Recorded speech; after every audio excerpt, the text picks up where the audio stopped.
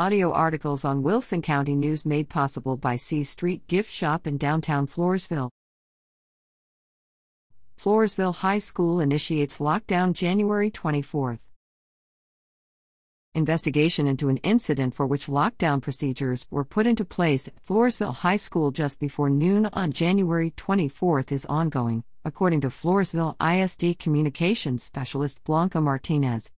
The lockdown was initiated due to suspicions that a student was armed, as reported on WilsonCountyNews.com that day.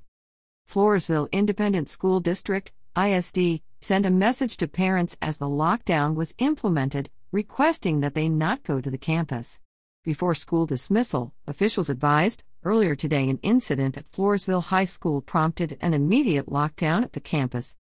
Floresville South Elementary and Floresville Middle School campuses also were placed in a secure status out of precaution due to their proximity to the high school. According to the school district, a phone call was received indicating that a student at the high school may have been armed. A lockdown was implemented, and district police and officials began a search. The student was taken into custody, but no weapon was found.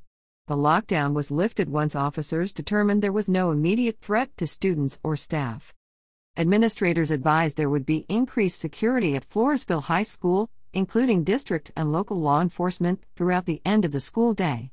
Dismissal took place as usual for all campuses.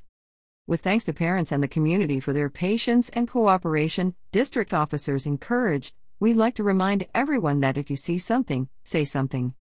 Martinez also explained, as recommended by the Texas School Safety Center, Floresville ISD conducted an after-action review on January 25th to evaluate the actions taken during the incident and will present those findings to the Safety and Security Committee. Those details are considered confidential. Word Radio at WCNOnline.com.